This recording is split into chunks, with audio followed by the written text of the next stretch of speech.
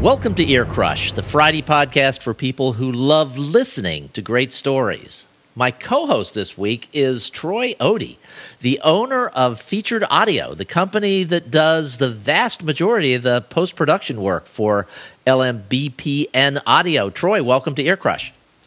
Hey, thanks for having me.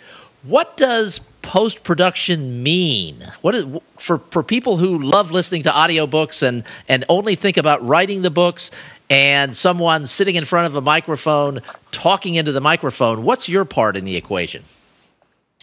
Okay, post-production, as the name would lead you to believe, is after production. So after the book is been recorded by the narrator, the files make their way to me via the internet or Dropbox or an FTP. Or if I'm recording in-house, I already have it. But basically just get the raw audio from the narrator, and then I start doing what we do. I add processing to kind of boost the levels, tame the S's, gate out the unwanted noises and stuff like that. So what does all that mean? Because I know what you're talking about, and I'm kind of confused. So you're adding processing. Sure. What does that mean? Yeah. So like when the narrator records their book, they're usually just using a very basic microphone and preamp setup, and so usually their recordings come at a lower level. They're not as loud as they are when you're listening to them on Audible or whatever. Okay. So we take those files and then basically make them louder. So processing is like just a fancy word for make it louder. Okay. So we add EQ to kind of make sure it's not have like a ton of low end and super bassy. Add compression and limiting just to get it as loud as it can be without sounding bad. And then we use things like gates and de-essing to help tame the sibilance, and the gate to keep the noise floor at a reasonable level. All right, you said something there that I didn't understand at all. Tame the sibilance? Sibilance, yes. So like hard S sounds. Okay, all right. And hard, T's are harder to do with a de-esser, but mostly the really harsh S sounds, we use a de-esser to kind of bring those back to a listenable level. So it's what does DS stand for? I don't like D. It's just taking the S sound out. Okay, all right. I don't really know. Right. I think it's just supposed to be kind of like a play on words, de-essing. Oh, got it. Yeah. So it's pretty common. I mean, it's basically for audio people, it's basically like a compressor that you can set to a frequency, and it will only take that frequency out. Now, one of the things that I know I do when I'm recording podcasts is I start talking with my hands, and I start backing away from the microphone. And then when I'm listening to it, I can hear big shifts in volume depending on how close I am to the microphone. Do you find that narrators do that, or are they just like well-trained in staying close? Yeah, the ones who are good, it's amazing how little they seem to move. There's a certain amount of movement you can get away with when you're actually speaking, but when you're not, in between the silence, it's kind of a lot more obvious. But yeah, I think you just have to train yourself to be still when you're in the booth. Wear clothing that doesn't make a ton of noise. Don't wear jewelry. Stuff like that. Oh, never would have thought of that. I think you kind of learn as you go, like what, can't like wear, like a windbreaker jacket or something like that. It's going to make a lot of swooshing noises. So I think it's common for, I think, narrators to want to use their hands and stuff like that when they're acting. But I think they just have learned to tame it down as much as they can. Do you find a difference in working with people that have been doing this for years versus people who are fairly new to the trade? Because audiobooks are booming over the course of the last few years, and there are a lot of people that are just getting into it. Yeah, I mean, the seasoned pros are always amazing to work with because they don't make as many mistakes. They usually have the production side down, like as far as getting a good, clean recording to you. And they're just generally, they can narrate their books quicker, and they're just easier to work with. The newer talent that we work with, I would say the biggest thing is just some of it's just the quality of their booth and their setup, and just the time restrictions they have to work with. Full-time narrators can get stuff turned around a lot quicker than people usually starting out. They're working a full-time job while pursuing audiobook narration on the side. As far as the talent, if you're good, if you have good acting chops and you have a good voice and you can narrate without making too many mistakes or stumbling when you're trying to switch between character voices, like there's not a ton of the seasoned veterans aren't that much better, but they've got their workflow and all the other aspects of it down so well that they're very, very efficient. I want to get into the mistakes because I know that that's something that I see as a part of your process, and we'll do that next week for next week's show because you're going to be the co-host again next week. But first, today's story is from Craig Martelle, and it's narrated by Kate Rudd. The story is Timmins and Sue in Toronto, and we actually met you through Kate. Kate when we hired Kate originally to narrate books for us, she brought her own post-production person, who was you. And so we had some dealings with you prior to realizing that we needed someone like you. How did you and Kate initially connect? Well, so me and Kate both live in West Michigan. For those of you who don't know, there's a rather large audiobook publisher in Grand Haven, Michigan, called Brilliance Publishing. And a few years ago, I used to work for them. I was a studio engineer. And that's where I met Kate. It's kind of where I was introduced to audiobooks.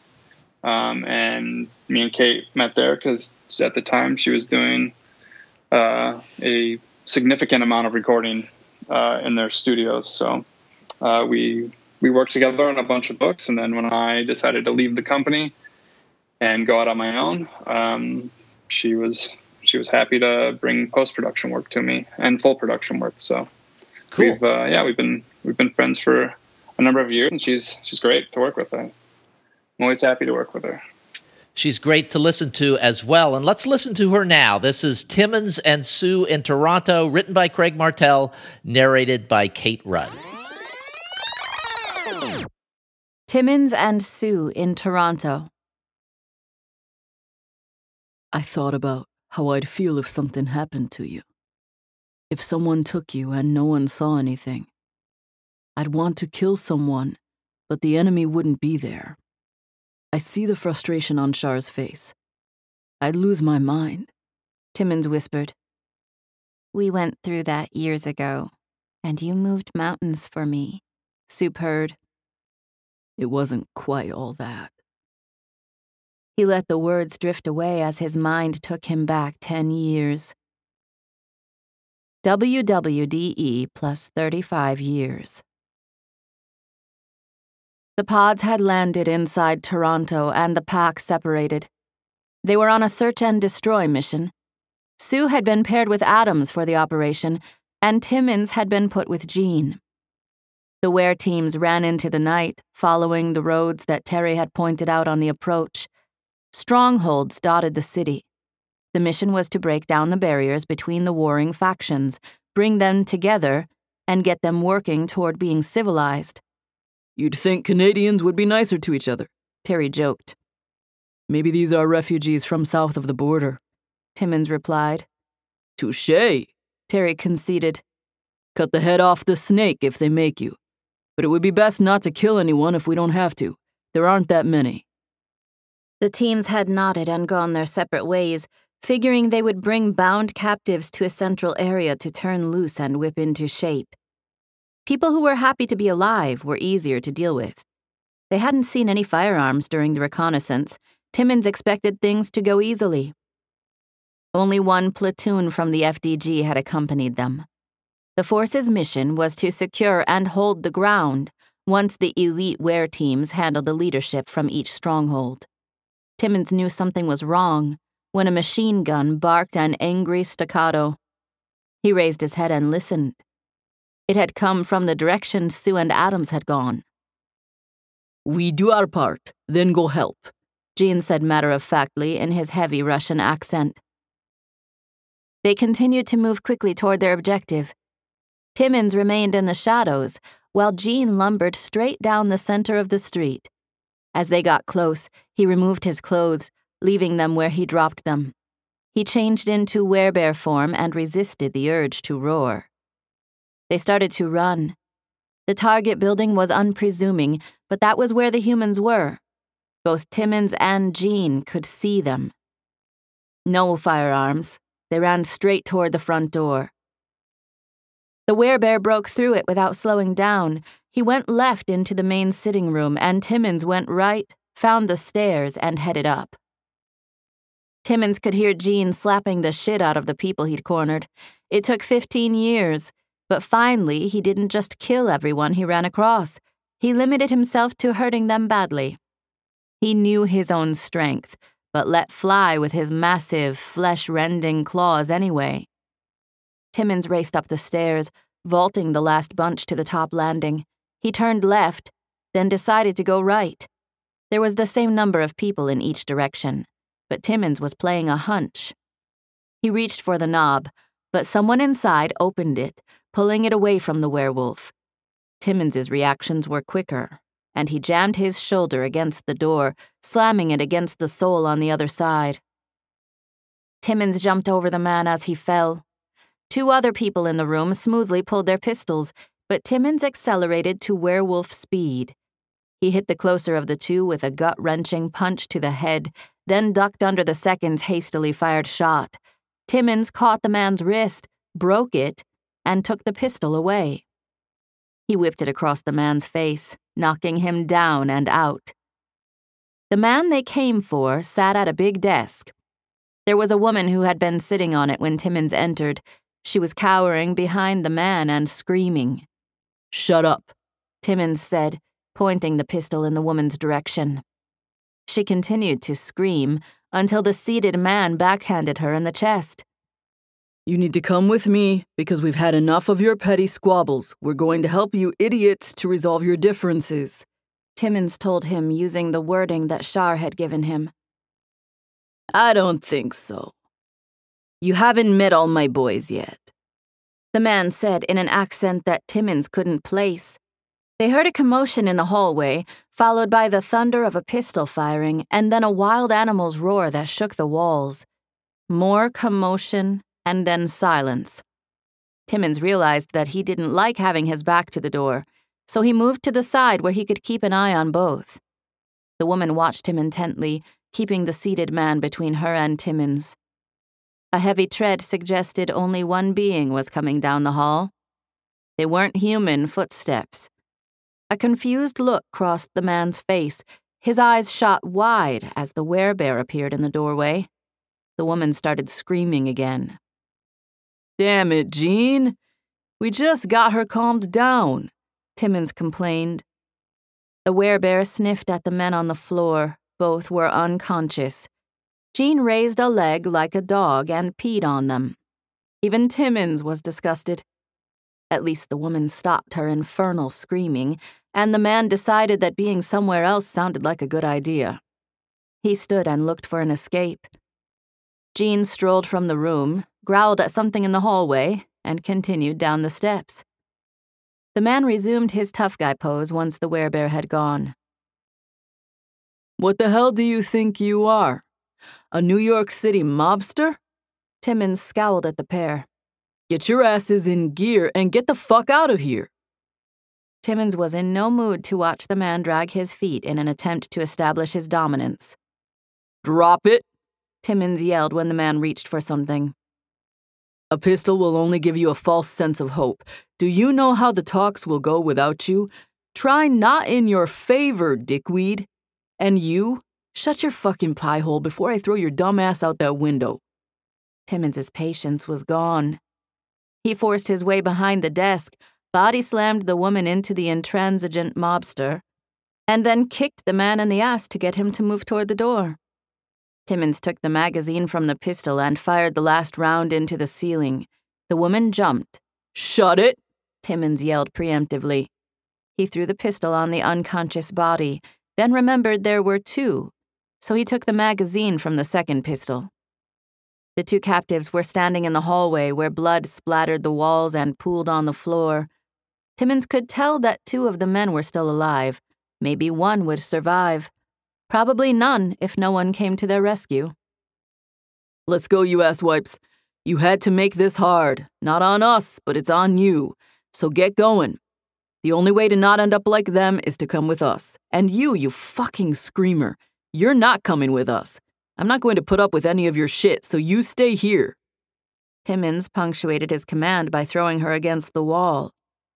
She bounced off and tumbled to the floor, barely missing a pool of blood. The man tried to grab Timmons, but the werewolf was ready. He blocked the grab and punched the man in the mouth just hard enough to stagger him. Timmons grabbed a handful of the back of his shirt and propelled him toward the steps. The man missed the top step and fell, grabbing the railing and twisting as he landed heavily. "Get up, you piece of shit," Timmons growled. The man finally gave in with a visible hunch of his shoulders.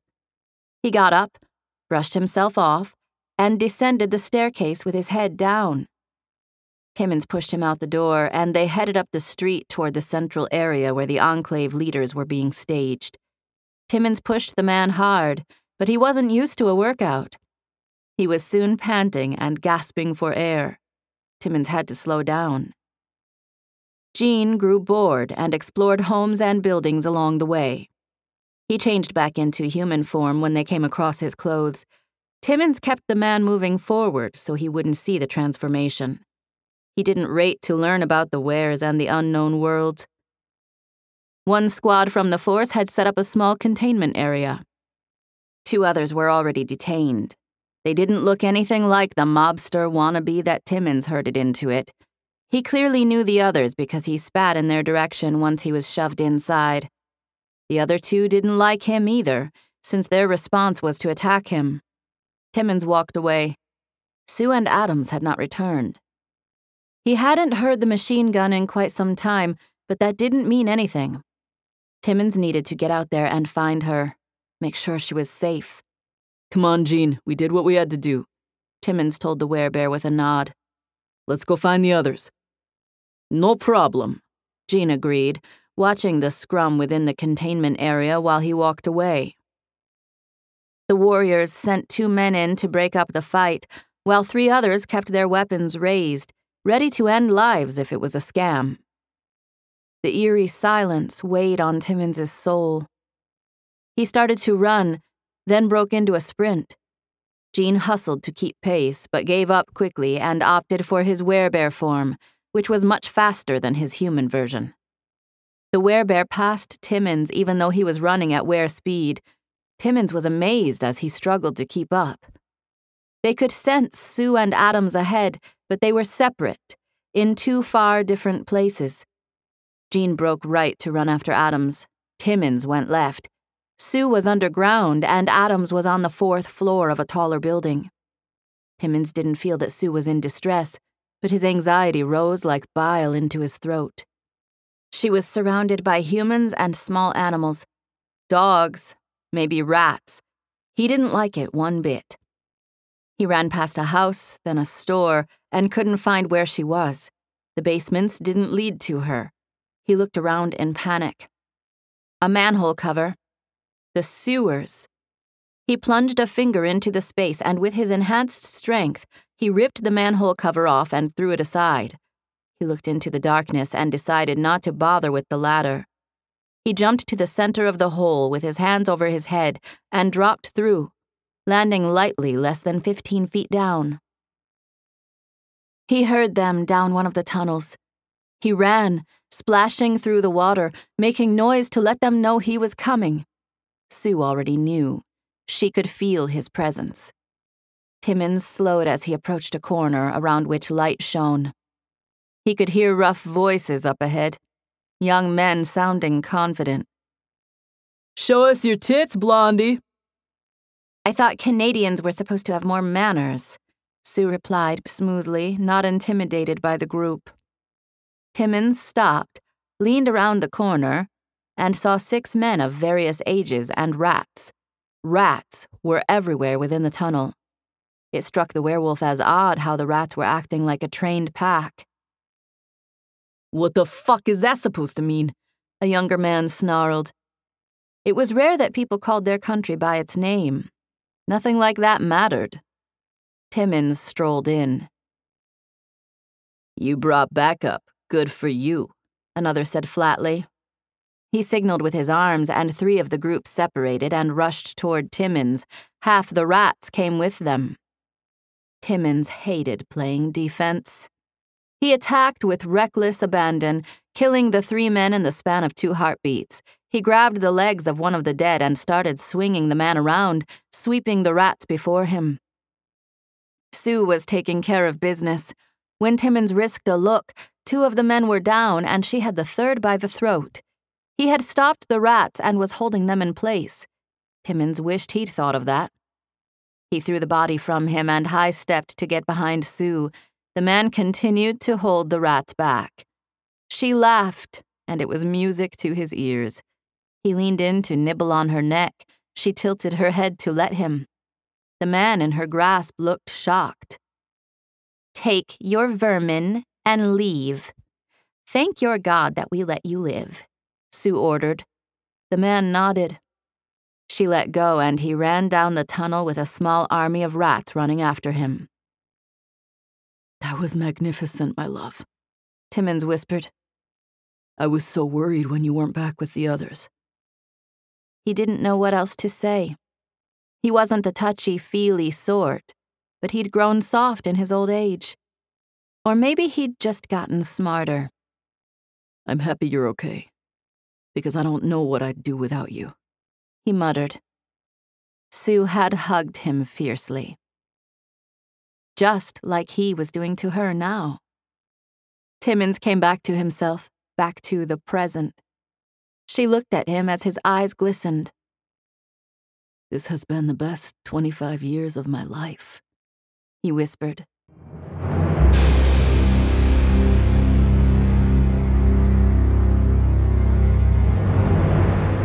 Thank you, Kate Rudd. Hey, if you want more of Kate and the Terry Henry Walton Chronicles, shoot me an email at steve@lmbpn.com. That's lmbpn.com. I'll send the first 5 people to send me an email a free copy of Book 1 of the Terry Henry Walton Chronicles, the story that has launched about 14 or 15 of our audiobooks so far. Speaking of audiobooks, we had 2 new releases this week. The first was Recollection, Book 6 in the Ghost Squadron series from Sarah Noffke and Michael Anderle. This series is classic space opera that's drawn rave reviews from fans. Our second audio release this week is A Head Full, Book 19 in the Cortharian Gambit series from Michael Anderle. And it was, of course, narrated by Emily Beresford. You can find both of these titles and all of our other audiobooks at both Audible and Amazon.com. If you'd like to see a complete list of our more than 100 audiobooks, just head to the LMBPN website. Go to lmbpn.com/audible. So that's it for this week's edition of Ear Crush. We'll be back again next Friday with 2 stories from the journals of Terry Henry Walton.